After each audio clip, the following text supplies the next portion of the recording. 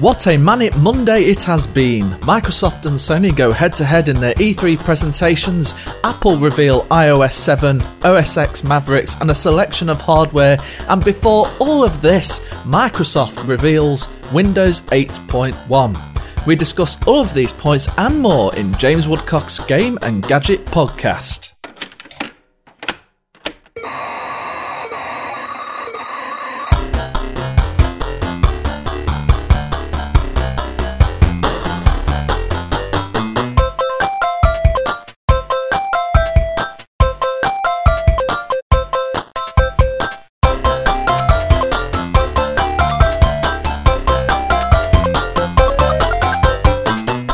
Before I play back the recording, please note that due to a technical problem, my side of the recording was not up to the usual high standard I would expect. However, the debate was so interesting, and with quite a bit of audio editing on my part, I decided to release regardless, so I hope you can still enjoy all of these wonderful discussions. Hello everyone, and welcome to the second Game and Gadget podcast. For this episode, we are covering the recent E3 announcements from Microsoft, Sony and Nintendo, Windows 8.1 and Apple's WWDC event. I'm James Woodcock, your host, and my website jameswoodcock.co.uk is where you can stream and download all of my audio and video podcasts. Please welcome Matt Baxter Reynolds, a mobile software development consultant and technology sociologist based in the UK who blogs for ZDNet. Hello, hi. And I believe you've also got a book in the pipeline. I do. I've got a couple of books in the pipeline. One on developing Windows Store apps coming out in O'Reilly next month, and another book called Death of the PC, which is coming out in a couple of months' time, about what exactly is post-PC and why it is a problem, why it isn't a problem, and that sort of thing. Oh, blimey. I'm glad I asked, you see. And Chris Brandrek, a freelance technology writer currently at Tech Hive and GigaOM. Hiya. So, did Microsoft's E3 show redeem themselves for their earlier entertainment-focused Xbox One reveal presentation? It's hard to say. I mean, the games were definitely there, but I think they really had a dark cloud over them from their previous event with the DRM stuff and the use game policies. I think that kind of dominated the agenda. And I think we kind of knew what to expect games-wise. And although there's some decent surprises, I think that was kind of the main focus for most people. It was a big distraction, wasn't it? Even though they had game after game after game with no breaks, lots of joyous explosions and gunfire, it was always in the back of our mind, wasn't it, still? Yeah, and obviously they weren't going to address it on stage. That would just be disaster. But yeah, it was underlying throughout. But again, one of the themes, I don't know if it's just me, but I was watching WWDC as well at the same time, so I had the Microsoft presser on one screen and on the other, and every time I looked over to the Microsoft conference, it was just a man with a gun, a man with a gun, a man with a gun. It was a running theme, and that's something to be said there as well. I mean, I know shooters sell, but... Well, they do indeed sell, but I think when we look at it overall, at least from my perception, the presentation was actually really impressive. There was a lot there was a lot shown, a good bit of gameplay was detailed, and compared to the PlayStation 4 presentation, which we'll come on to later, I think it didn't drag out so long. It was a fairly tight 90 minutes of information and presentation. What about you, Matthew? What did you think to it all? I think it was interesting. I mean, I know this is a gaming and technology podcast, but my thing is not really gaming. So I spent much more time watching what was happening with WWDC, and I think it's interesting. I think Microsoft's got some challenges around Xbox One and exactly what the living room means and how important gaming is in terms of how social structures happen in the family these days, and those sorts of points. I think it was interesting that Sony were coming out much more classical and old school with the actually this is your game and you own it. And I know that you guys were talking about some DRM stuff before we came online. But yeah, it's interesting and incremental, but I wonder how important it is in sort of my area, which is sort of looking at how technology changes people. Is it just too much of is gaming consoles too much of a small specialized thing, as opposed to smartphones and tablets, which sort of affect everybody? Well, I suppose that's what Microsoft's trying to attempt to get out of, that smaller niche and into a much wider entertainment-focused sector where they've still got the gaming as part of its DNA. It's kind of an odd paradigm though, because obviously the money, the gaming industry, like finance-wise, is bigger than movies and stuff, but it's this hard sell. I think obviously that's due to the pricing of it all and the model they've got, but the shift towards the living room, I mean, it's interesting that they're moving away from just gaming when there is a lot of money in it. Yeah, I'm not really sure what that says. It's interesting how people are talking about how the Xbox One, because of the fact that you've got to get all this content in from the cable providers, and the cable providers won't necessarily just open that up and let the Xbox One sit in the middle of it, then it's kind of, well, how much of a dirty hack around is that? I still think there's... I've had people argue with me on this about Twitter before. It's one of the interesting things about why Apple don't seem to be going after the living room when everybody's saying it's quote unquote obvious, is that actually because the living room, in terms of how we look at it as a 1950s living room, everybody comes together, everybody does the same things in that space, whether that space now physically doesn't exist in the same way that it did do. So actually...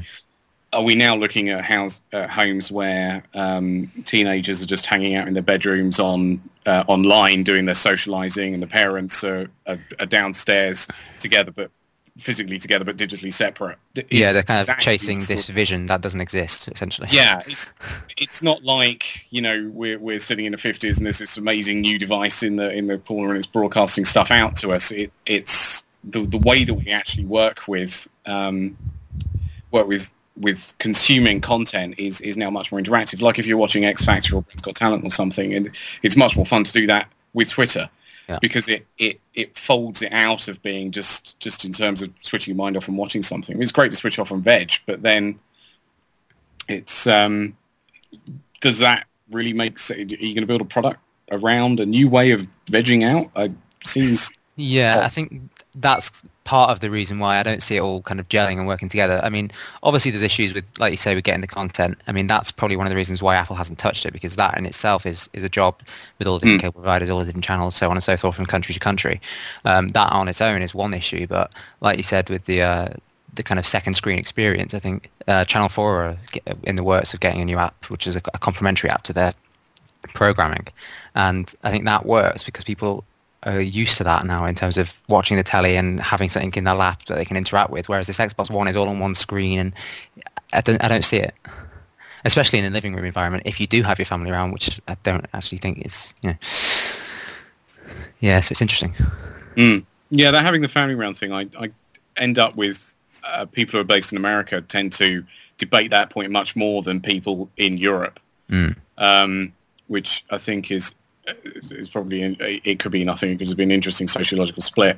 But yeah, and of course there's what about emerging markets where that sort of hasn't happened yet, where the 1950s nuclear American family didn't happen in other cultures. It's well, where's the in? And also, I mean, Xbox One strikes me as, and the PS4 strike me as quite a privileged Western kind of thing, whereas a lot of the interest in what's happening with post-PC and technology and stuff is much more about how's it affecting the broader world. So there's another angle to it, I think. So even with a possible 10-year life cycle for Xbox One, do you think there's any way for them to take advantage of this all-in-one nature at all? Do you think they are going in the wrong direction?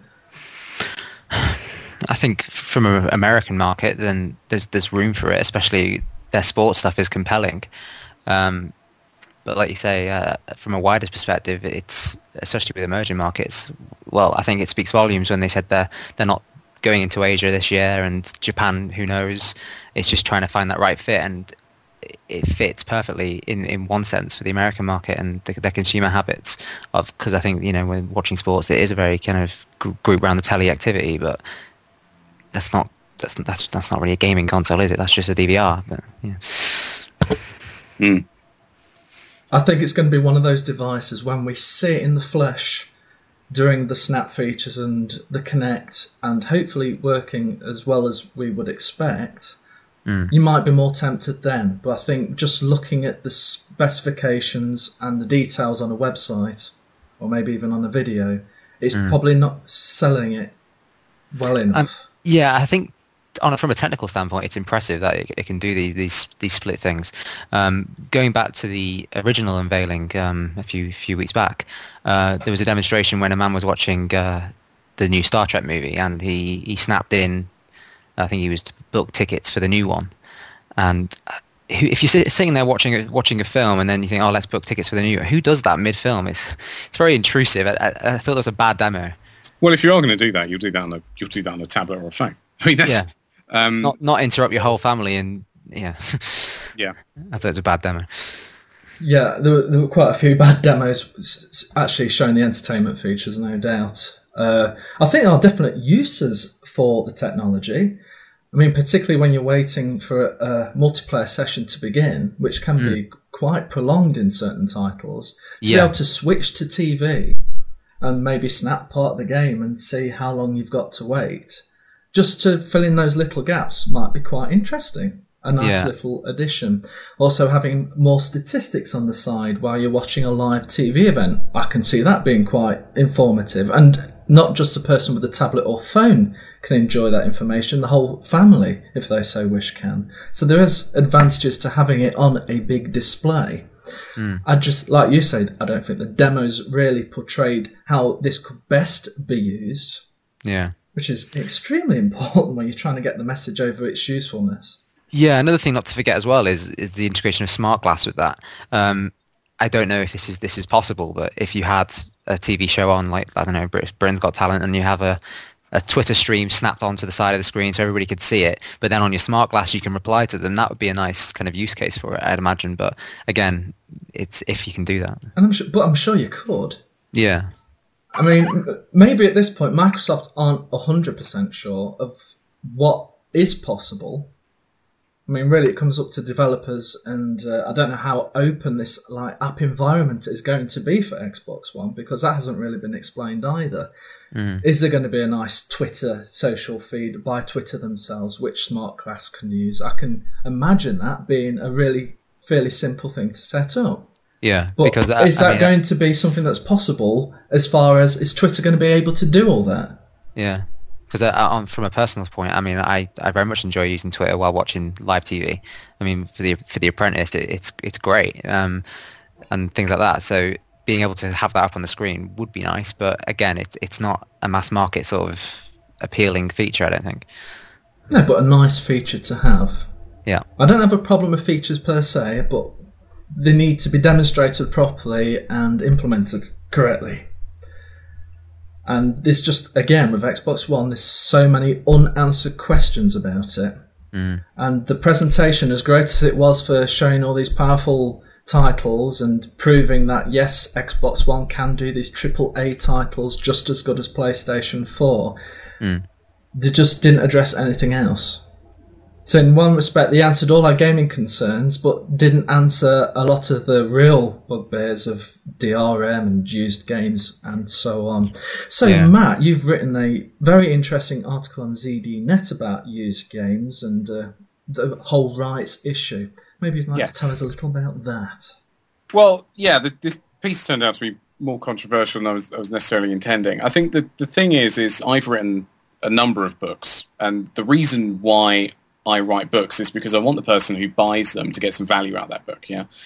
And notionally, the way I see that transaction happening is that if you read my book, I would like to get some, and you got some value out of it, I would like to get some money back from that.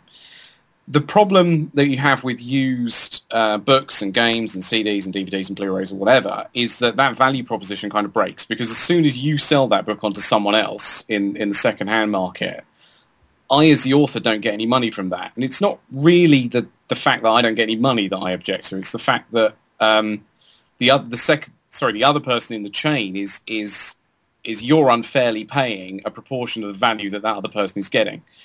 And I think when you look at how all of these intellectual property based products are sold, it's sort of almost accidental that you can do this at all. It just so happens that back when we started printing books, it was the only way to do it. But actually, if you're doing digital distribution, it makes much more sense for everybody to have to pay the same amount of money and for there actually to be no used market, because the value isn't in the physical object. The value is all in the intellectual property. So that physical object should have no value, yet by accident it does. So yeah, the piece was just really about that idea. So I don't know how you guys feel about it. Well, with that in mind, Matt, then, do you think prices are often inflated because they know they're not going to get that, that revenue from a used market? Yeah, pricing's very complicated. So the only the thing that people don't, especially in the book market, the thing that people don't really appreciate when they buy books is the cost that goes into marketing the book. So the author might get 10% of wholesale, but it could, on a $40 book, that might be about $2 or something. But the marketing cost of that book is phenomenal. So it's really very difficult. You look at things and think, well, there's production in terms of distribution, and I've got to print it, and I've got to put it in shops and so on, and all the middlemen need to take their bit. But there are all these other production stuff that I think makes the price actually not that fair. I think the skew is probably the wrong way, in that used games should probably be cheaper. I think they're probably getting a disproportionately big bite of the apple. I suppose. I don't think there's an argument to say actually a $50 game should cost $25. I just think that's unrealistic because of the production costs. It's the actual production cost of making it physical and getting it somewhere, and the people putting the middlemen in it, I think, is a relatively small proportion. A smaller proportion than people tend to think it is.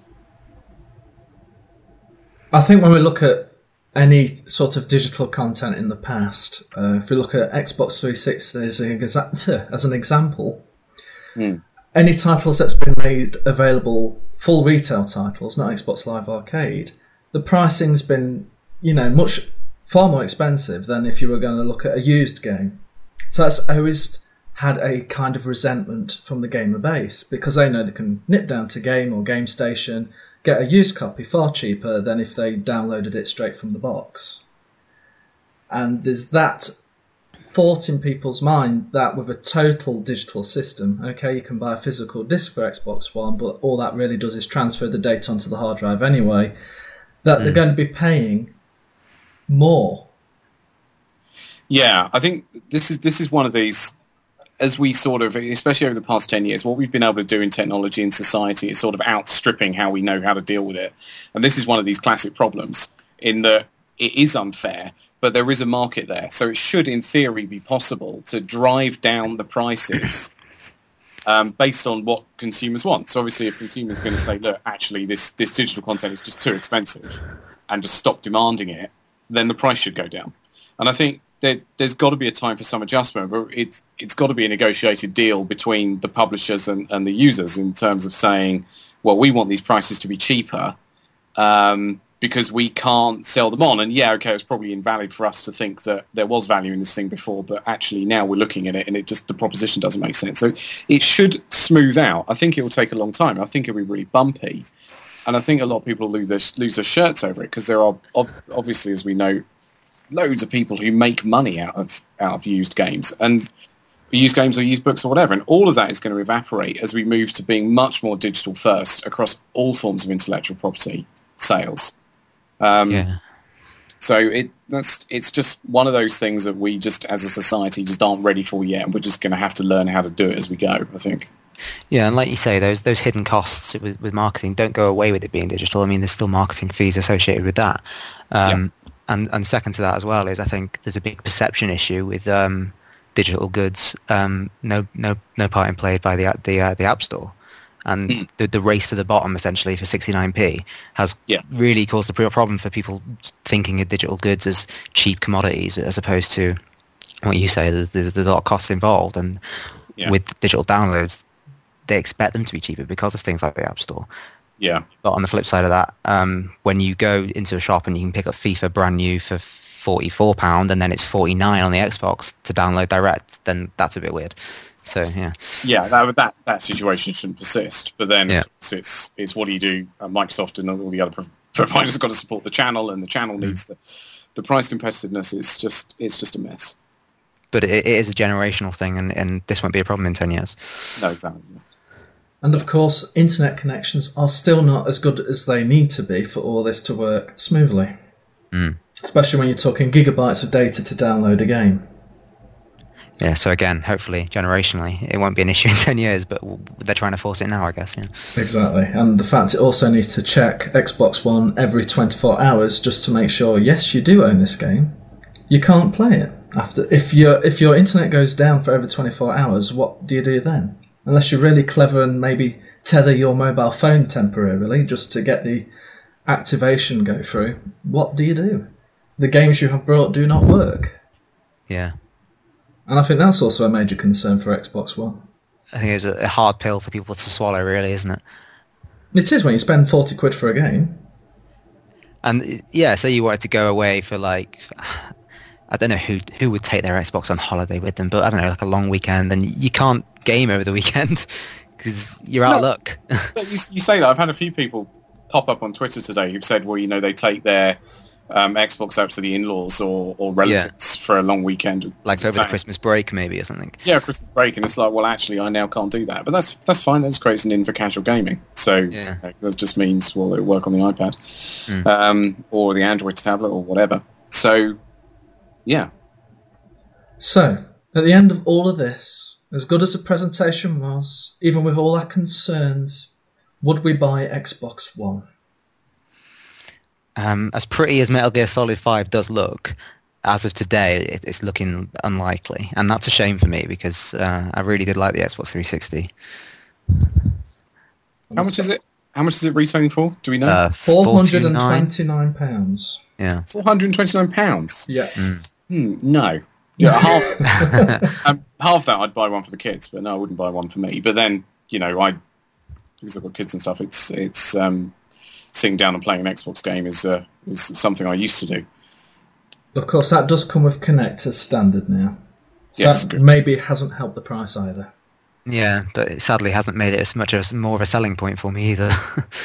Although I was rather pleased I didn't really cover Kinect in the presentation. Yeah, because the last 2 years at E3 have been quite heavily focused on Kinect. Bring on the kids. Yeah. It was pretty much like that. It was Sesame Street and Disney or whatever it was, wasn't it? Yeah, I mean, that stuff has its place, but I think the people that watch E3 are know gamers. your audience. They're not 5 and 6 year olds. I mean, yeah, I know it's a consumer event for the press, but still, it's know your audience. Exactly. So, the Sony PlayStation 4 looks surprisingly understated, just like the Xbox One. And certainly from PlayStation 4 fanatics, even before they saw their system, they took great delight in knocking Xbox One for its 80s VHS look. And that's what they said and not me. So, what do we make of the PlayStation 4 design of the actual machine now we've finally seen it?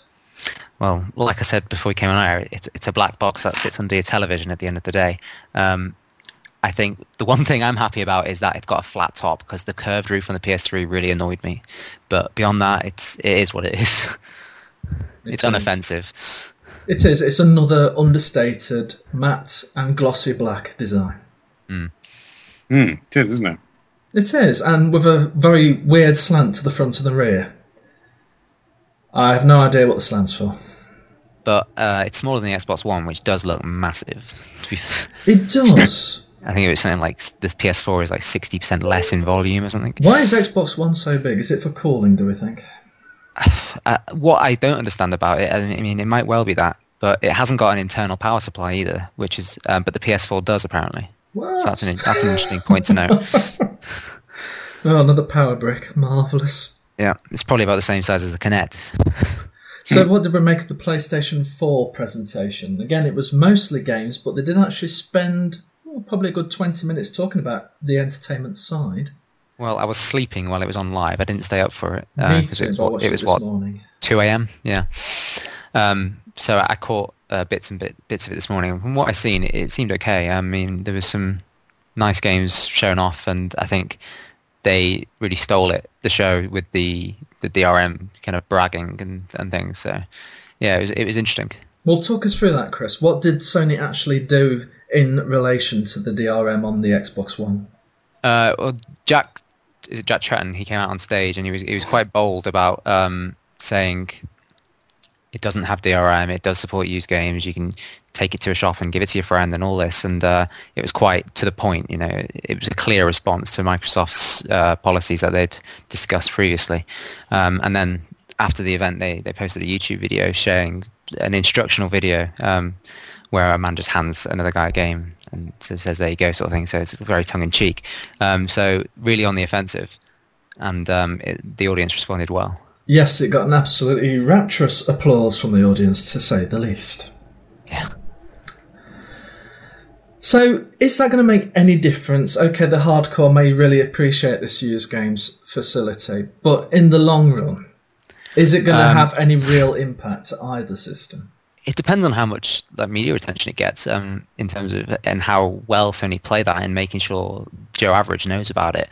Because when it comes to launch day, this might all be forgotten, and people who don't pay attention to E3 might have no idea of these issues anyway, and just go pick up an Xbox or PS4 and not think anything of it. So it's hard to say. I think it's too early to tell, to be honest. What about you, Matt? What do you think? I don't necessarily have too much of a view on this, actually. Well, would it put you off? Would it put me off not being able to sell used games or buy used games? Indeed. Would that be a determining factor for you? No. And it wasn't for me either, but that's personal preference. So it is for me, because I tend to rent a lot of games because I fly through them and then never play them again, so I don't really see the value in it. And I know that isn't very supportive of the developers, but that's just the reality of it. Yeah, I must admit I used to do that as well. I mean, it's, as I sort of mentioned with the kids and stuff, I don't get to play as many games as I used to, but I would do that. I mean, there are some games which I've played in my life which have just been fantastic and I've really enjoyed, and I've liked having bought them new, but equally there's loads of games I've bought. I've been into second-hand game shops and walked out with handfuls of second-hand games before. And I think, it's just... I think I have to be fairly relaxed about whether that's still a possible thing going forward. But, yeah. And what about the games that were shown? There was no Uncharted 4, unfortunately for me. I absolutely adore that series. And for anyone who hasn't got a PS3, it may be just worth buying one just for that series. It's amazing. Yeah, because that's going to happen. I mean, it's just a matter of time, isn't it? Yeah. What else did they show? They had Elder Scrolls Online, which is interesting. I think I was surprised at the number of multi-platform titles they showed. Yeah, it's quite telling. And this was quite a theme throughout other press events as well, like EA's and Ubisoft's. There was a lot of, obviously, multi-platform games shown, but they were talking about the Xbox One and not so much the PS4, which was a curious thing, even though they are available for that platform. And I think it was on the Ubisoft presentation, they were using an Xbox One controller in one of the gameplay demos. Right. So I don't know if that means they've actually got some physical hardware to run these on. Or they were just using them as a controller, yeah. Yeah, exactly. So that's quite intriguing. But I don't think that has any real relevance because PlayStation 4 and Xbox One, from a technical standpoint, are virtually identical. There may be some small discrepancies in memory speeds and whatnot, but I think at the end of the day, if you've got either one, you're going to see very impressive graphic performance. Yeah. There was a remake of Abe's Odyssey, which is welcome. That's also coming to Wii U. Yeah, I saw that earlier in the Direct. And I can only imagine that's coming on Xbox One as well, if that's the case. Yeah, you'd think so. So another multi-platform title. Yep. I'm just trying to think. What was their exclusive-wise? There was that Mad Max game they announced. Was that an exclusive? I'm not sure. There was no God of War title. No. There was the Killzone title. Oh yes, which is going to be at launch. Yes, they seem to re-show all the titles they showed at the February event. Yeah, including Drive Club. Yeah, with nothing really new to add. Sorry, hashtag Drive Club. Oh, yes, don't forget the hashtag. Very important. Yeah. But that's when you're on Xbox One and you snap Twitter to the side, you can hashtag Drive Club. Yeah, so they showed a lot off, and I think the price as well it was a good thing that excited a lot of people.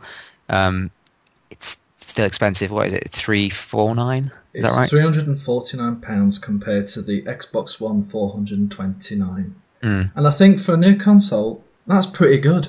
Yeah, that's not bad at all. I mean, PlayStation 3, when that first came out, that was very high. What did the Wii? What's the Wii U come out? That was 300, wasn't it? Yes, for the premium black version, yeah. Yeah. Okay. Or was it 250? Sorry, I didn't mean to cut across. No, It's a lot more expensive than an iPad. Just throwing that in there. Well, actually, I thought that as well, Matt, that you can buy either console. And if you go for the full-size iPad and not the mini, they're around the same price. So if you're happy just to have a little tablet, which is, compared to a console, very underpowered, surely you can justify this if you're really into gaming.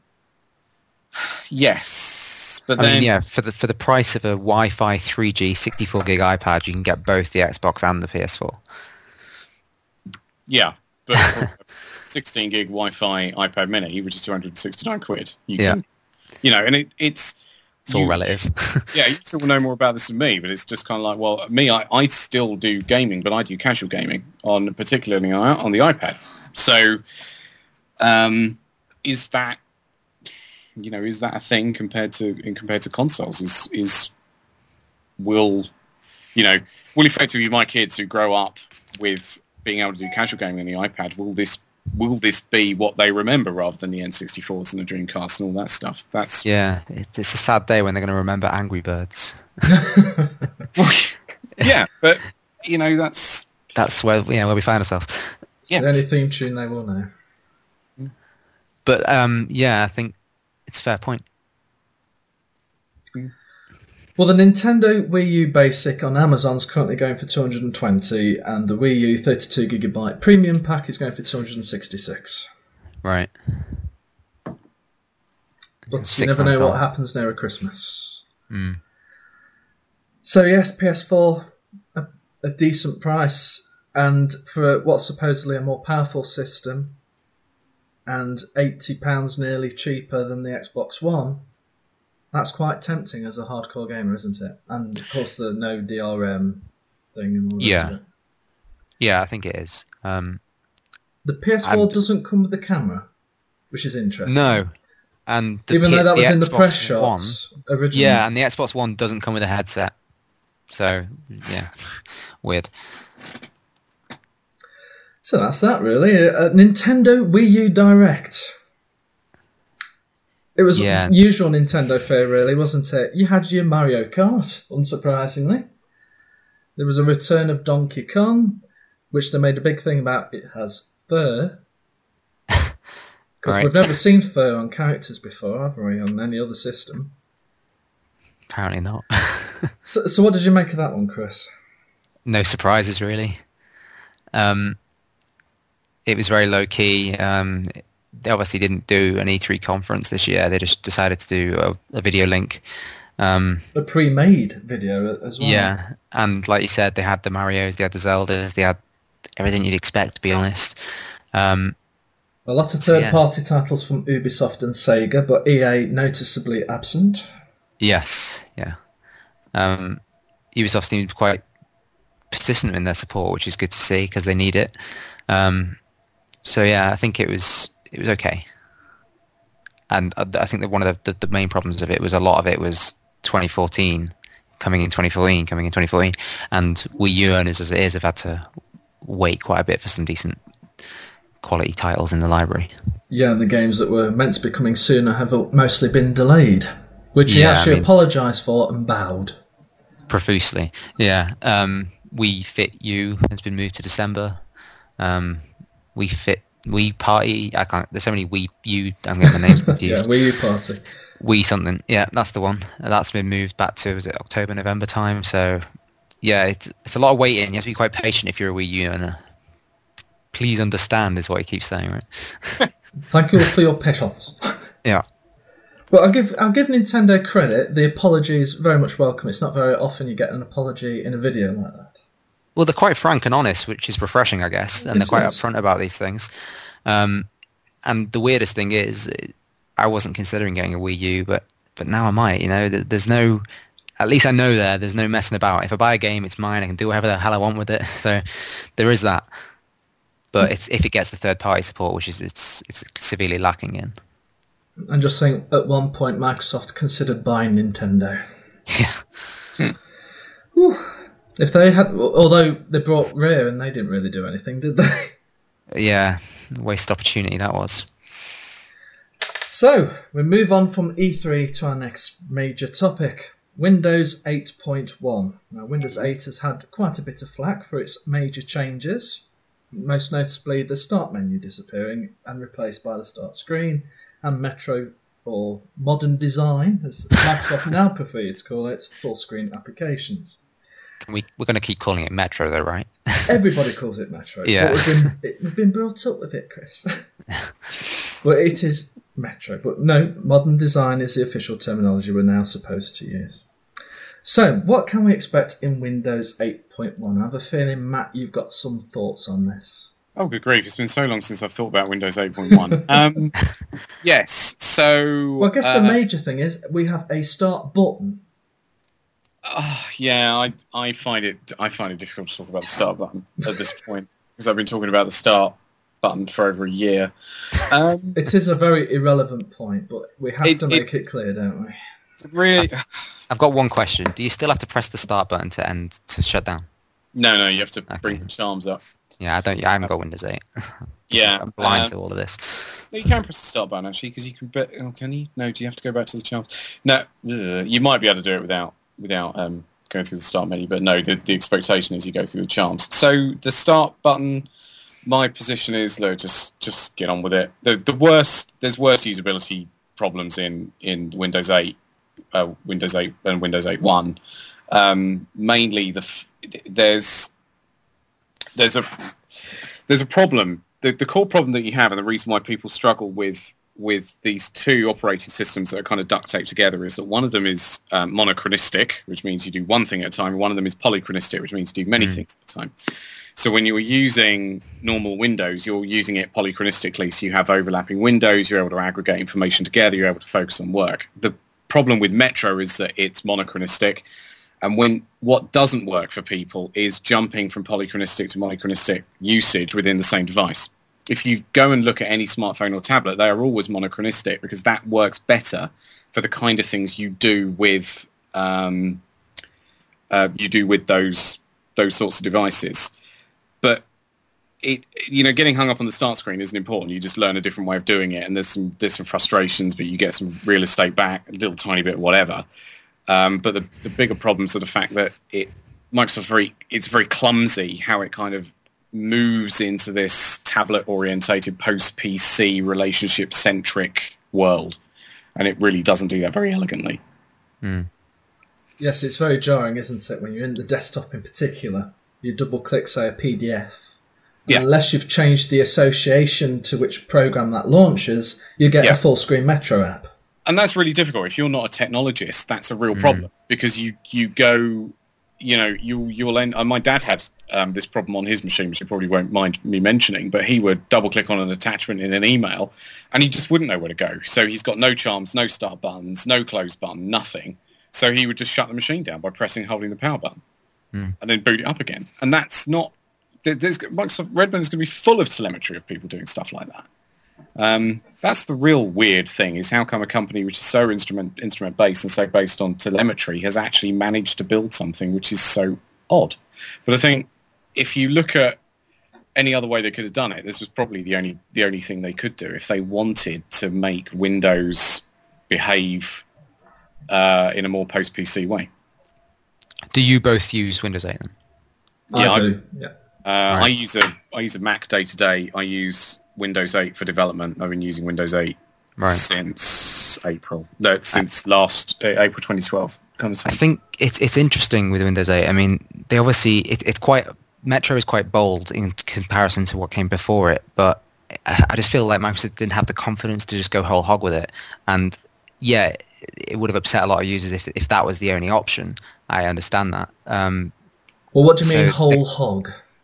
Well, Metro only, no desktop, no nothing. I think that's where they want to be. Because Microsoft, they are such a large company with such a large percentage of the market. legacy support is so vital. Exactly. Particularly for business, and it's all about enterprise, isn't it, for Microsoft? That's where most of their money comes from. But from a consumer point, I think that's where they want to be, but it's just too cannibalistic just to cut it off like that. I think, again, it's fragmentation, but Windows 8 works great on a tablet, I'd imagine, because Metro is great for that single screen experience, single task at one at a time thing. So a tablet version, I don't know, it's all a bit confusing. Well, there was an argument that basically you just scale up Windows Phone, but the problem with scaling up Windows Phone to tablet class devices is that you then can't run Office on it, and then you end up that's their offering now, really, isn't it? Yeah, and that's a real problem. If in fact we in my Death of a PC book, the first chapter we really look at the attributes of what makes a post PC device. And if you then look at old Windows, it's not very post PC. If you look at new Windows or the Metro stuff, it is pretty post PC. And there is an argument. You can basically make one into the other one by changing things like just by changing stuff we really discussed. Office you can't change. Office is basically never ever going to be a post PC thing. Post PC in this context means stuff. It means basically focus towards very quick ad hoc relationship centric stuff. So reaching out, sharing, connecting, learning, all this stuff that we've sort of touched on when we were talking about console stuff. And Office just isn't that. So, and it's one of these really hard problems Microsoft has to deal with. Is their innovator's dilemma is much more about what to do with Office than it is to do with Windows. Yeah. So yeah, that's a pickle. And they're kind of holding Office ransom, essentially, I think, to get people onto Windows now. I mean, the fact you still haven't got Office on iOS or Android is telling, but I think the chance for that's gone now. I think people have moved on. They don't care. They can, if they want to do spreadsheets on their phone, they'll find a way to do it without Office now. So they're kind of in this weird space where I think they are holding Office kind of ransom to using Windows 8. As opposed to moving on to these post-PC devices. No, that's a good way of looking at it, actually, that they're holding it to ransom. And I think the problem that you have is throughout all the life of the iPad, there has never been a single analyst who's come out and said, or even pundit for that matter, who said, my God, if Apple would only, if Microsoft would only put Office on the iPad, Apple would sell an extra few million a year. No one's ever said that, because no one needs it. So, and if anyone needs it, it's Microsoft, because it would sell, but I think the chance for it to be what they imagine it would be is long gone. Yeah, it would turn on a tap revenue-wise, but it wouldn't be additive to anybody in terms of the experience. But, yeah. So other than the Start button, which we all love so much, what about other features in Windows 8.1 which we can expect? There's new tile sizes, for example. Yes, whoop-de-doo. You can have a double-sized tile. And the Microsoft example gives you a weather background, or you can have your desktop link the biggest on screen. And you can have nice little ditty tiles, little tiny ones, just like Windows Phone. Which makes me wonder, do Windows Phone and Windows 8 developers ever talk to each other? Oh, yeah, that's a complex topic. I think what we're seeing with 8.1 is what Microsoft always do, which is people always talk about this idea that version 3 of Microsoft products are really good, but the hidden story behind that is actually that all their systems and procedures are all driven to make that happen. It's not something that happens accidentally. So what we're seeing is telemetry feeding in from Windows 8, intelligence feeding in from perception of Windows 8, and then just tweaking. But they can't, and they're not doing anything bold, or it's kind of is how it is, and it's just going to be there forever now. And for me, I can't get excited about different size tiles. It's just whatever. I don't really believe in the tile paradigm anyway, but that's I think it adds too much cognitive load, which is a similar problem with Android widgets. It's kind of, that's not how these devices are not supposed to be something you think about. They're just supposed to be something you just fly into and fly off of again. And having to go, oh my God, which icon is which? It's showing me something different. Oh, there's a picture of someone. Oh God, I can't stand that guy. Or there's a news article. Oh my God, I don't really want to think about that horrible thing that's happened. It's psychologically very weird thing to do, to just keep throwing stuff at people. So you got to strike a balance with these app tiles. I mean, if at all, of having enough in there that the idea is you want to be able to know what you're clicking at a glance and just hit it and get to what you want to look at without having to think, oh, is that the right app? And but you don't know where that ends. It's like, okay, I know I had 500 emails before I went into that meeting. I've now got 550 and I can see the subject line of one of them. I still need to go into the Mail app to read it. Yeah. But, there probably isn't a bigger critic of Metro than me, actually. So... Well, I'll back from the other side of the fence, and I actually like the tiles and the quick glance at things. The only thing that really throws me is when, particularly the news tiles, it'll flick a headline. I think, oh, that's interesting. So I'll click it, expecting to go straight to that headline and the actual content for that story. And you just go to the main index, and I'm thinking, well, where is it? I can't find it now. Yeah, that's the background updating story in Windows Store apps is not very refined, so it's very... So Windows is actually reaching out to a special XML file published by Microsoft to do those notifications, but it's not actually running the news app to update its internal state. So it isn't as joined together as you would think. I mean, coming back, we're going to talk about Apple, hopefully, but Apple would never allow something like that because it makes the experience too disjointed, and that's the challenge that Microsoft has. It's not really trying to go after technologists who understand, I could just ignore that because it sort of makes sense. It causes all this these cognitive problems where you kind of go, well, why is that happening like that and what's going on? And I'm just running my news app now and it's hung, to be honest. Oh dear. Yeah, it's a real challenge for Microsoft to start learning how to stop building products for them, which is what they've always done, and start building products for other people. And that's why it's interesting that they do so well in Xbox. I mean, the Xbox range has always been fantastic. And I don't mean to be down on Xbox One like I was before, because I think it's a really decently put together product. But what they do now is a real challenge in terms of getting their other products over into consumer land. So other exciting additions to Windows 8 includes adjustable snap. So rather than it just filling about a quarter of your screen, you can have 2 Metro full screen apps filling half and adjust that yourself quite flexibly. Cloud connectivity, a little bit more SkyDrive integration. You can get to many more PC settings rather than to jump to the desktop and use good old control panel, which seems a little bit backwards in a Metro world. IE11... better mouse and keyboard options, and that's about it. So that's Windows 8.1 in a nutshell. Lovely. The important thing about Windows 8.1 actually is that the updates, I might be getting this wrong, they're going to be quite in your face. So we won't have, people talk about Android fragmentation all the time, but Windows has a much worse fragmentation problem. So it should be that if you come at it from the perspective that Windows 8 was a really bad idea and Windows 8 is fantastic, you shouldn't end up with this position where there's a load of legacy people on Windows 8 because the updates will be much better. And it's a free update. Good. Yes. So now moving on to good old Apple, and they've run out of cats. So it's now OS X Mavericks. Yeah. So I think we better move on from the name because I can't imagine us saying very much positive about their new twist on names. So... it seems a bit of an understated release as far as operating system updates go. It seems mostly performance improvements and battery optimizations and things like that. What can we make of it, Chris? What do you think?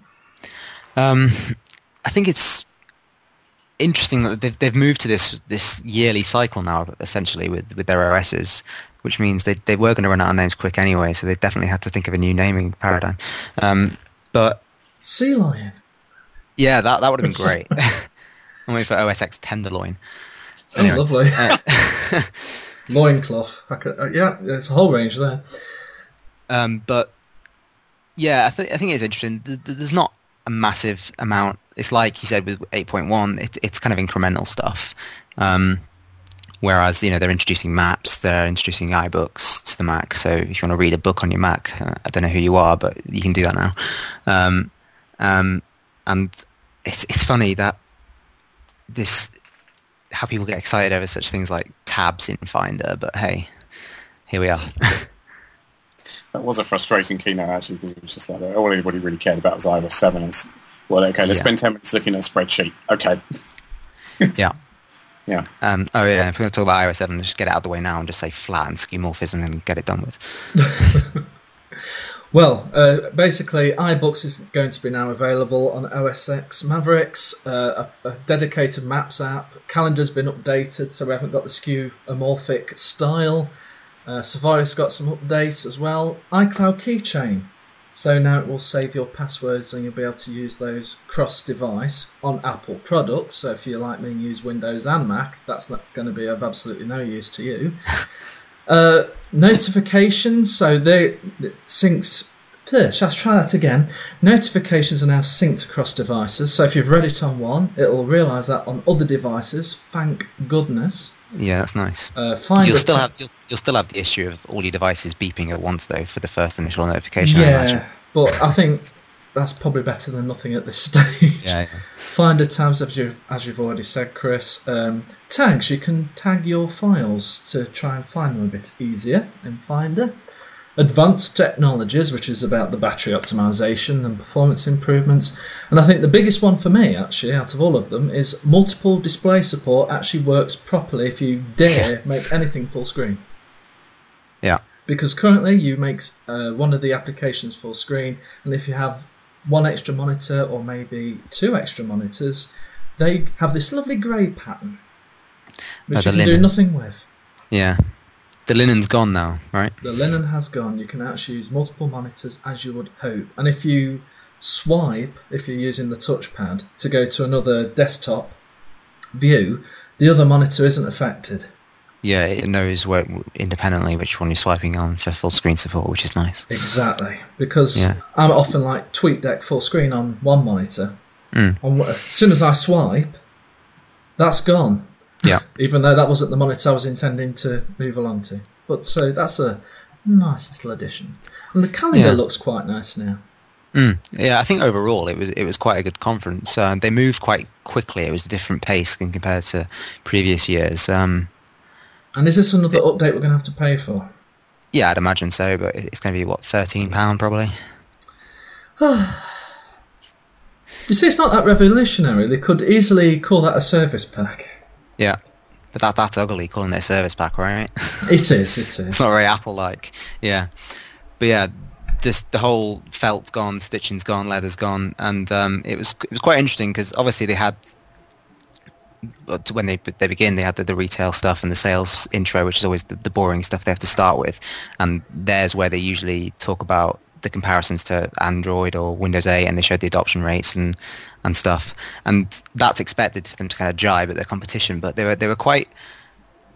It was quite interesting to see them jibe at themselves. They were quite open about saying, "Oh yeah, we know the felt was rubbish and the green felt in Game Center and all that." And obviously that's the departure of Scott Forstall. They were quite cutthroat about that. Yeah, there was a bit. I must have been uncomfortable watching if you were him. Yeah, there was a bit sort of, now he's gone. Now we're going to sweep away everything that he was responsible for. It was literally brutal. And nowhere is this more noticed than in iOS 7, which has been revealed with its now minimal design elements and, dare I say, very Windows Phone Android-like elements introduced. To be honest, a lot of developer response hasn't been very positive for those who are actually using the beta. In the audience, they were far more enthusiastic, and although a lot of Apple employees would be at the front rows, they're clapping away enthusiastically. But even in the back rows, the press and the standard do-goers, they were clapping and shouting and screaming in complete and utter joy, because this is the most major update to iOS we've had since the original iPhone. Yeah. So what do we make of the graphical style to begin with before we actually start talking about the actual features? Well, like you said, you've seen a lot of developers berate it. I don't see so much from the developer standpoint, but from the designers on Twitter just going mental and berating it and saying it's awful. Personally, I think some of the icons do look a bit questionable, maybe rushed, but the in-app stuff looks nice. Some of the logos and icons would look great on a high visibility jacket. Yeah, very simplistic. And very bright. Yeah. Very psychedelic. And some have gradients, some don't. Some look flat, some have got bubbles with shadows and all sorts.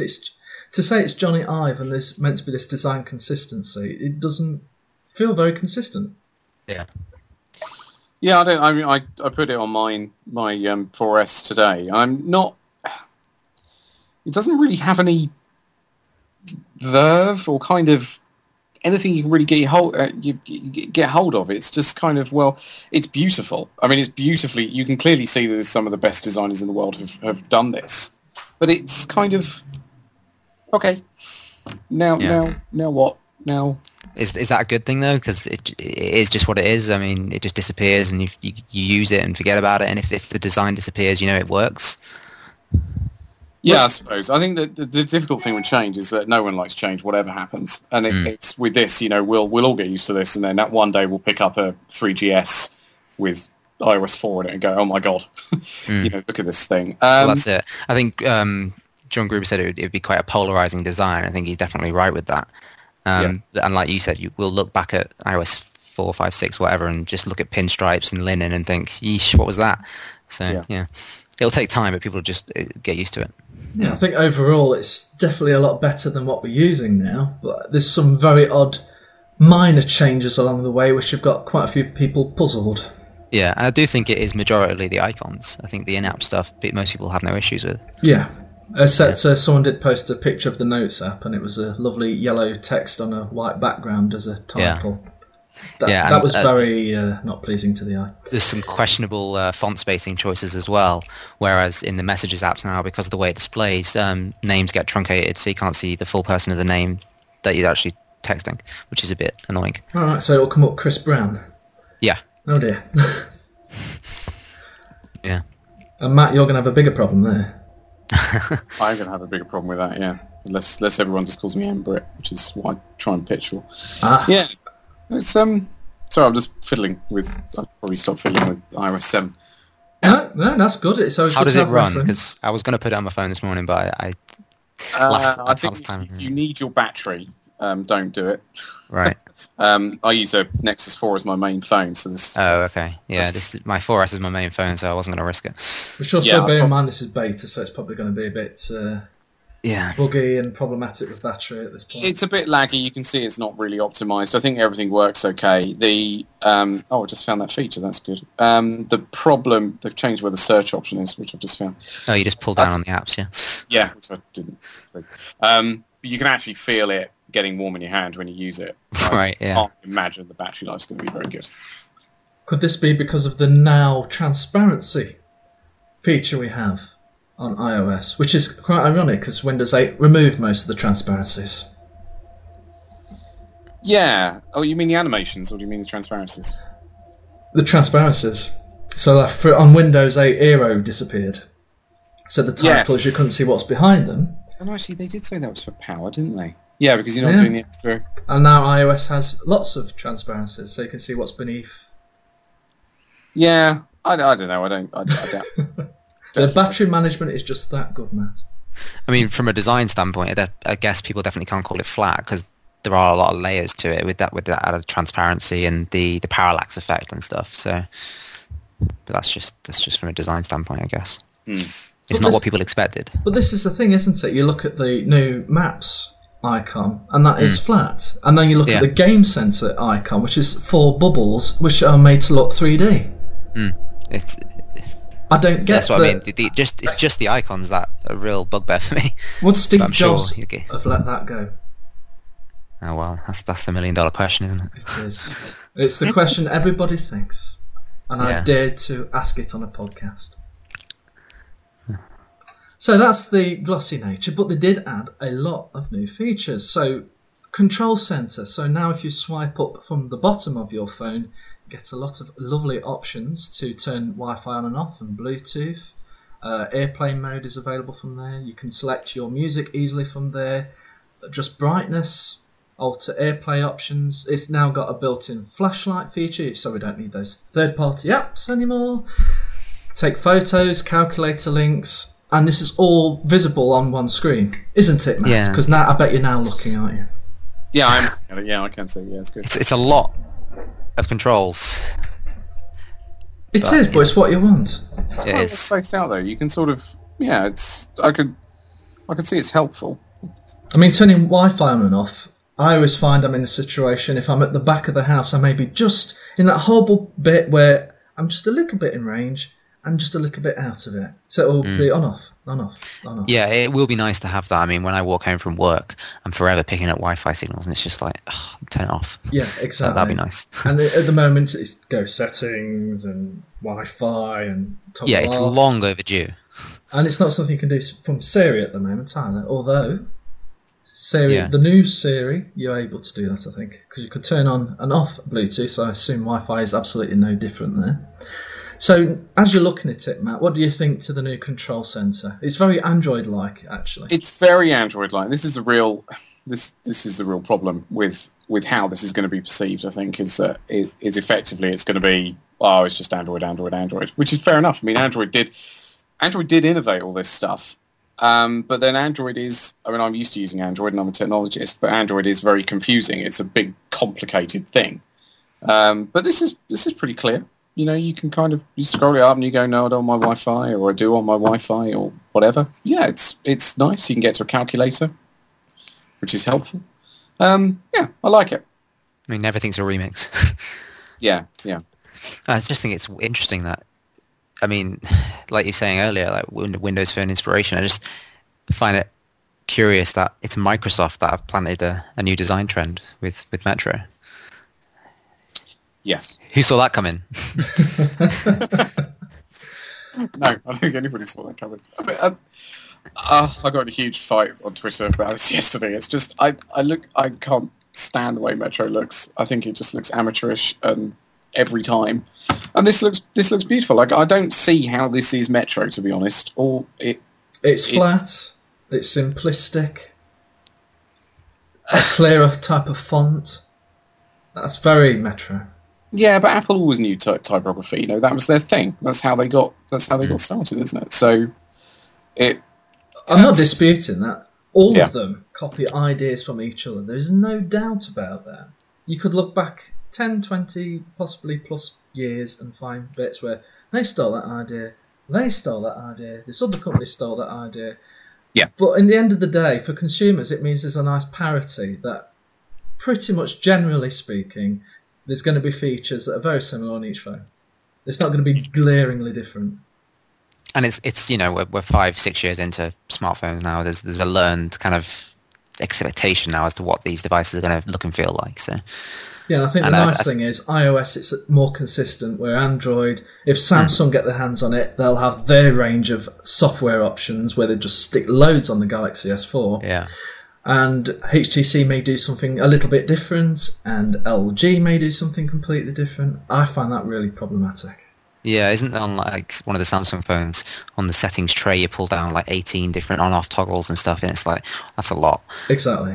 To take in. But yeah, I think one of the things I was quite glad to see was the removal of that linen stuff, because what was confusing with that was it was on a when you opened a folder, it was there on the background, and then on notifications it was there on the background, but they're like two different layers, so this has got like a nice visual hierarchy to it. So it's got transparency. Yeah, exactly. And that I think that helps.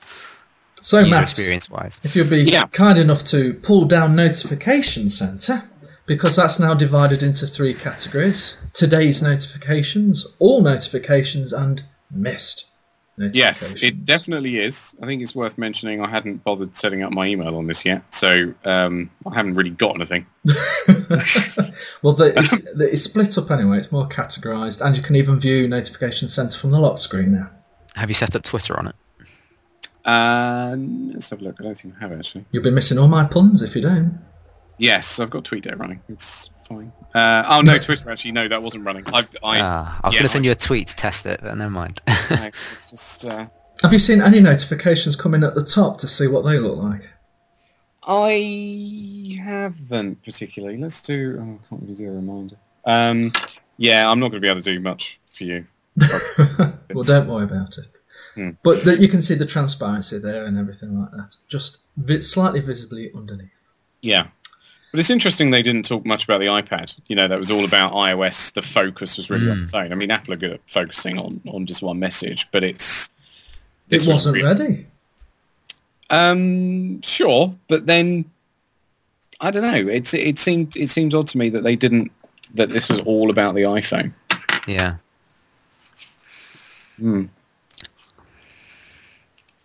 There's probably some decisions still to be made on the iPad sphere. But yes, there wasn't any demos. Also, even screenshots from what the iPad version would look like. No. So multitasking is also different now. Currently, when you double tap on the home button, you get the row of icons at the bottom. But now you get a very WebOS. Can you remember those guys? HP in their attempt at releasing a tablet. Poor old Palm. Yeah. But anyway, so it's very WebOS-like. So if you double tap now, Matt, can you see this lovely screen? I have seen this. Actually, I would say it's more Windows Phone than WebOS. Oh. Yeah, the tabs are in Safari like WebOS, right? Yeah, but they're also a bit like they are on Chrome on my Nexus. It's kind of got that more visible feel. I mean, it's just what are you borrowing from here? Whom, I guess. So I see a trend here. Yeah, I think the thing about multitasking is it's difficult to get excited about that because no one knows where it is. If you're a technologist, you do because you understand tasks and processes and stuff. But if you're just a normal user, you're just going to be jumping back to the home and back out again, which I don't have a problem with.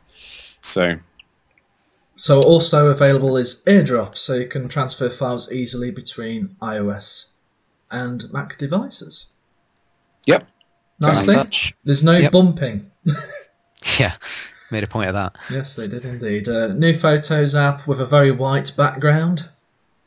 Yeah, I'm not sure about that year view they have. That's a lot of information on screen at once. Yeah, and he showed holding down his finger and moving ever so slowly, and it would show individual scribbling photos. Across them. Who's going to use that? Yeah, it's rare use case, so I don't know if that's useful, but it's just a nice little Apple glossy demonstration, really, isn't it? The interesting thing about the photos, though, is actually where are they thinking that if you sort of ignore the iCloud bit, but it's kind of, who keeps all their photos on their phone or on their iPad or something? Are they really seeing a world where you don't have a PC backup base that you're synchronizing everything onto? So there's sort of hints about that. There's some odd hints like that throughout their whole keynote. Yeah. That's one of them. I thought it was really interesting the way they were doing the photos. Photos are really anthropologically important. We've always kind of recorded stuff and developed photos to be more important, and things like Google Glass about life logging and whether that's really about photography and those other products. It's a really key thing. So it's interesting that they're mucking around in that space. The other thing, which is on that topic of the more sociological stuff, is there wasn't too much about. Apple tend to go quite heavy on the relationship stuff. So kind of, this is how you're sharing, this is people enjoying a life together, but having the devices around. And there was less of that, I think. If you went through and measured it, I think you'd find a significant difference in that approach. There was much more toys and gadgets, which is new, I think. Yeah, I mean, going back to what you were just saying about the AirView and the lack of kind of having a PC at home, it's a good point. I mean, I never plug my iPhone into my PC or my Mac and sync or anything. I just take it as it is, and for the most part, that's okay. And I think that's how most people are going to be now. So yeah, it is interesting that that's no PC at all. They're going to do without it, and they will, because it is a hassle. Yeah. I mean, and the only kind of bit about relationships and people that there was, like you say, there wasn't much of it from a product standpoint, which there usually is. They're usually quite heavy on that. Was that video at the end they did? What was it? This is our motto, made design in California and all that, and the kind of processes behind their products and the mantra behind it. That was it. I actually missed that bit. Yeah, they had a 2-minute video at the end, which was quite a nice, typical Apple video. Yeah. Kind of just explaining their philosophy behind their products and how it's important to them and changing the world and all this malarkey. Yeah. But that was very cut off from the rest of the usual embedded, isn't it, within the product presentations? Yeah. No, that's true. Yeah, talking gadgets, they had that car demo. Did you see that? Yeah, that was amazing. That was pretty cool. I mean, it was a bit awkward when it messed up, but it was pretty cool. Yeah, no, we've all been there. We've all demonstrated products and it failed, just not quite on that scale before. But yeah, but it's sort of that was. Well, explain the demo for those who haven't seen it. It was a company. Oh, what was the name? I forget the name of the company now, but I'll find out. But yeah, the two guys came out and demoed physical racing cars. So they put a mat on the floor and had these 3 or 4 cars going around a racing track independently, and you can control them from the phone and like use weapons, like virtual weapons, which you then saw the physical car spin out on the track. Does that make sense? Yeah. It's quite awkward to explain. But it's all done through artificial intelligence, so effectively the cars had some self-awareness of what they were trying to do and were in real time working out how to go around this map. So it's interesting that you sort of had E3, which was, the evolution of console gaming and having a flat screen, and then you've got sort of this implication that casual gaming could be much more physical in sort of the real world. I didn't really know where they were going with that. It was oddly placed throughout the whole conference, to be honest. Yeah, but there stuck out. A sort of an odd argument that Siri was not an odd argument. Siri is sort of a first generation product that was sort of based on human-computer relationships, which is where you can kind of have a relationship with a device. And what they were doing there about the AI and there being a device was sort of in that direction, which might explain why it didn't really fit anywhere. I don't know. I'm sort of... Yeah, the company's called Anki. Yes. ANKI. Yeah. That's a great name. But yeah, it stuck out a bit odd. Yeah. But it looked very cool. It's cheaper than a PlayStation 3. 4 even. Well, Siri's had some changes as well. It's got a nicer presentation of the information it provides you after you've asked your question. And it's got a new, less computerised voice, both male and female. I don't think we heard a UK version, but certainly the US version sounded much more human-like. I do wonder if it'll understand Scottish people yet. That may be asking a lot. Yeah. I don't know. But that looks okay. Do either of you use Siri? Do you find yourself using it? That needs to be so much better. It's a really good example for me of sort of I think of it as a Victorian clockwork automaton. If you go back and look at what people did in Victorian times with clockwork and sort of make these magical things that people were all in awe of, and then we look back at them and go, oh my God. I think Siri for me is that sort of product. It's got so much promise, and I think it will be, it represents the future of where we end up, I think, after we've done post-PC. But it is just so frustrating to use. It's so crappy. I use it for reminders all the time, and I'm forever losing. Yeah, I gave up on that. Yeah. The only thing I use it for is setting timers while I'm cooking. Yeah, that's what I was going to say. That's the only real use I have for Siri. Set a timer for 3 minutes. Setting timer for 30 minutes. No! Yeah, that's about all I use it for. Yeah, I tend to use Google Now, which is on iOS, and that works. It's so much nicer to when you're actually speaking to see it come up with the words. Yes, it's a nice user response, isn't it? Yeah, and the answers are getting a lot better on that. Not as nice as Siri in a lot of ways for the presentation side, and it's still quite limited in some respects, but I think you could actually find a use case for using either one. One for certain things and another one for other things. So it's nice to have them both on one platform.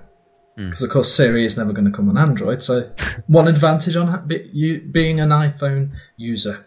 Talking of things on rival platforms, what about Bing being the search and they actually thing on Siri? It. Yeah, that was hell freeze over much? Yeah. It's funny how that was things interesting. change, isn't it? It was slipped in quite cunningly. I suppose it's the only one they dare use. Yeah, just thought it was interesting. I mean, it's not the default on Safari yet, is it? I don't think it's the default on Siri. It's probably if you ask for certain things, it will use Bing. Right. But yeah, I was curious. Because it's now linking to Wikipedia, and you've got proper Wikipedia cards that appear, and some other ones. But yeah, Bing was also in the mix. Mm. So no, mine's saying Google search, but it could be because I've restored it from a backup. Right. No, I think Google search is still the standard for at least Safari anyway. Yeah. So, iTunes Radio. Yeah, I got a bit overexcited at this because I thought it was like Spotify, but it's not. It's more like Last.fm, really, isn't it? It is very like Last.fm. Spotify, where you can have a much better chance of choosing the tracks you want to listen to, where this is more like Last.fm, where you select a genre or artist, and it will play music similar to that artist. Yeah. And you thumb it up or thumb it down and say, I never want to listen to this track again, and it learns and tries to provide music that he thinks you will like. And basically this is a tool to use iTunes to then purchase any music you really, really like. I think, it's smart. And free. They're a bit late to the game with it. But it's free. It's ad supported unless you're on iTunes Match subscription, in which case there's no ads. Yeah, which I am, which is nice. Exactly. So, yeah. Because iTunes Match at the minute doesn't work as I expected it to. It's a bit patchy at times in terms of the tracks being on my phone or not, and it's not very clear. So this is nice to have that kind of added value to it. So we've got a new camera app, but it takes photos, so not much more exciting than that. You can take square photos, very Instagram. You can add filters, but that's only available on iPhone 5 upwards, I think. Right. I don't know why filters so dependent on processing, maybe because it gives you a live version before you take the photo, possibly. That'll be what it is, yeah. Safari's been updated. That's very, very white. Yeah, so that new share icon looks awful. Yeah, the icons at the bottom of the screen do look very big and pronounced and crap, to be frank. But they do disappear when you start scrolling. Yeah. Which is very Chrome on iOS-like. What else have we got? Remember to scroll down, James, on Windows, not Mac. New mail app, which again borrows heavily from another third-party mail app where you swipe and you've got a choice to delete and more options. But again, all very white background, which is very opposing to Android, which tends to be more black backgrounds to reduce battery usage. A weather app, which has been updated with new weather effects in the background. Again, this is very Android-like. And messages, as you mentioned, Chris, it's very flat. Some of the font alignments are intriguing. Yeah, I mean, just going back to the weather app, we were talking earlier about app icons and them showing you information and them needing to be clear as to what their purpose are. It's obviously the calendar app icon on iOS has always reflected the current date. Yes. And in iOS 7, they've changed the clock icon to also reflect the current time. Which Matt can now confirm. Yeah. Let's have a look at that, actually. I can never remember which way to slide. It says slide to unlock, and I never know which way to slide it. Oh, it does. Yeah. But the weather icon doesn't. And I think that's them kind of towing that line between the app being consistent, the app icon being consistent, whereas the clock and the calendar can probably get away with that. Yeah, the weather icon can't. Yeah. Couldn't it show the temperature? That it could. But if you need that, I recommend you get an app called Celsius, which displays the temperature as a notification. Depends if those red bubbles would annoy you or not. Mm-hmm. So is anything else we need to talk about iOS 7? I don't think so. I mean, apart from those elementary-looking icons. Matt, do you think you'll fall in love with it? Or is that the wrong question? Are you going to like it more than the previous version? I don't think the way it looks is going to make a damn bit of difference to me, really.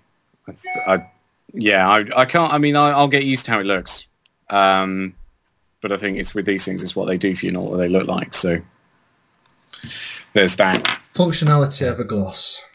Yeah, it's far from perfect, but it's going to evolve over time and be what like you said earlier. It kind of didn't annoy you, the design, so I think it works. Well, it's still in beta. There's still maybe some minor changes along the way, we'll have to see. And if the developers speak up loud enough, you never know what's going to happen. So, there's a new Mac Pro, and it's cylinder, and black, and shiny. It looks like a trash can.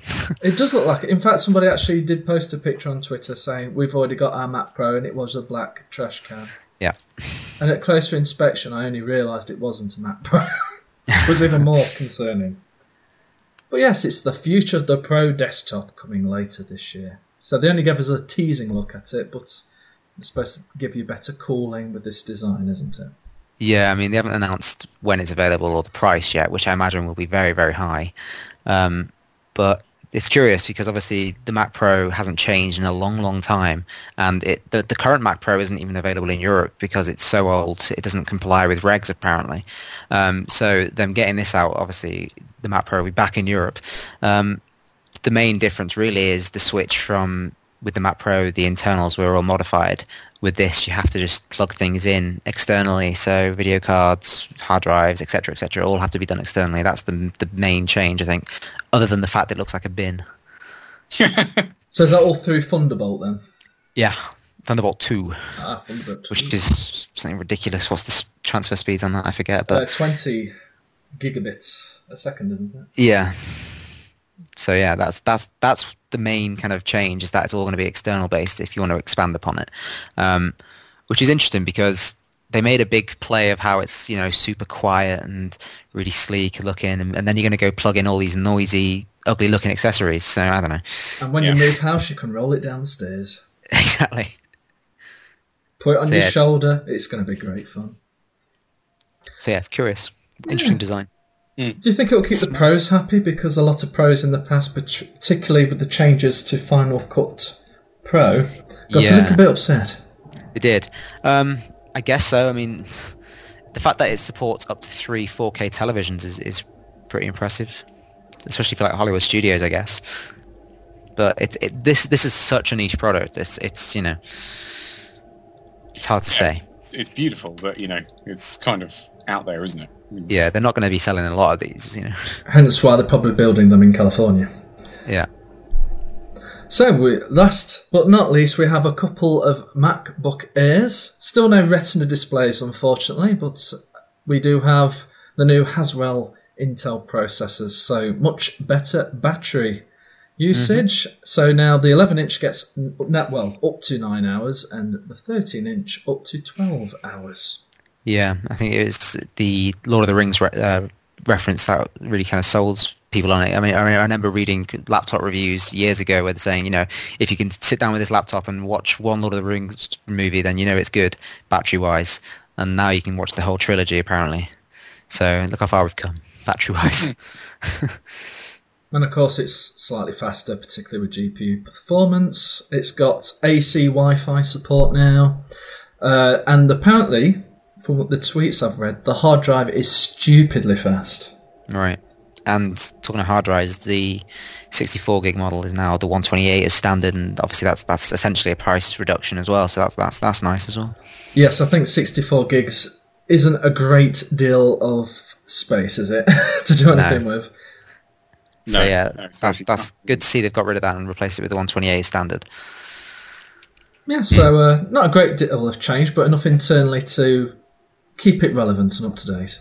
Yeah. Yeah, I mean, you can get, just clicking around on the site now, I mean, you can get a pretty well-spec'd one for £1,000 plus VAT now, which is, it's a shame it's an i5. Oh, no, that's an i7, actually. Ooh. I think the interesting thing is about what this says about Haswell, because, of course, Haswell is the thing that everyone's expecting to save, in inverted commas, Windows 8. And if it is the case that effectively you can get this sort of horsepower for that long out of this sort of device, that does bode well for the Windows tablet / hybrid. The people are pitching that as an idea, at least.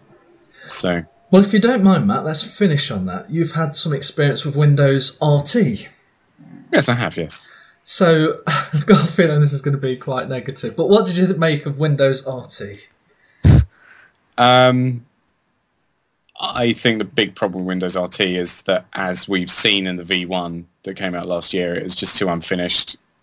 Surface was it just doesn't work. RT is not an iPad competitor. It's just a broken version of Windows. Conversely, Surface Pro, I think, is actually a pretty decent quote unquote laptop. And but of course it would be, because you've got an organisation which knows more about the PC than any other organisation, has gone out of its way to build the best PC, and they've built something fantastic.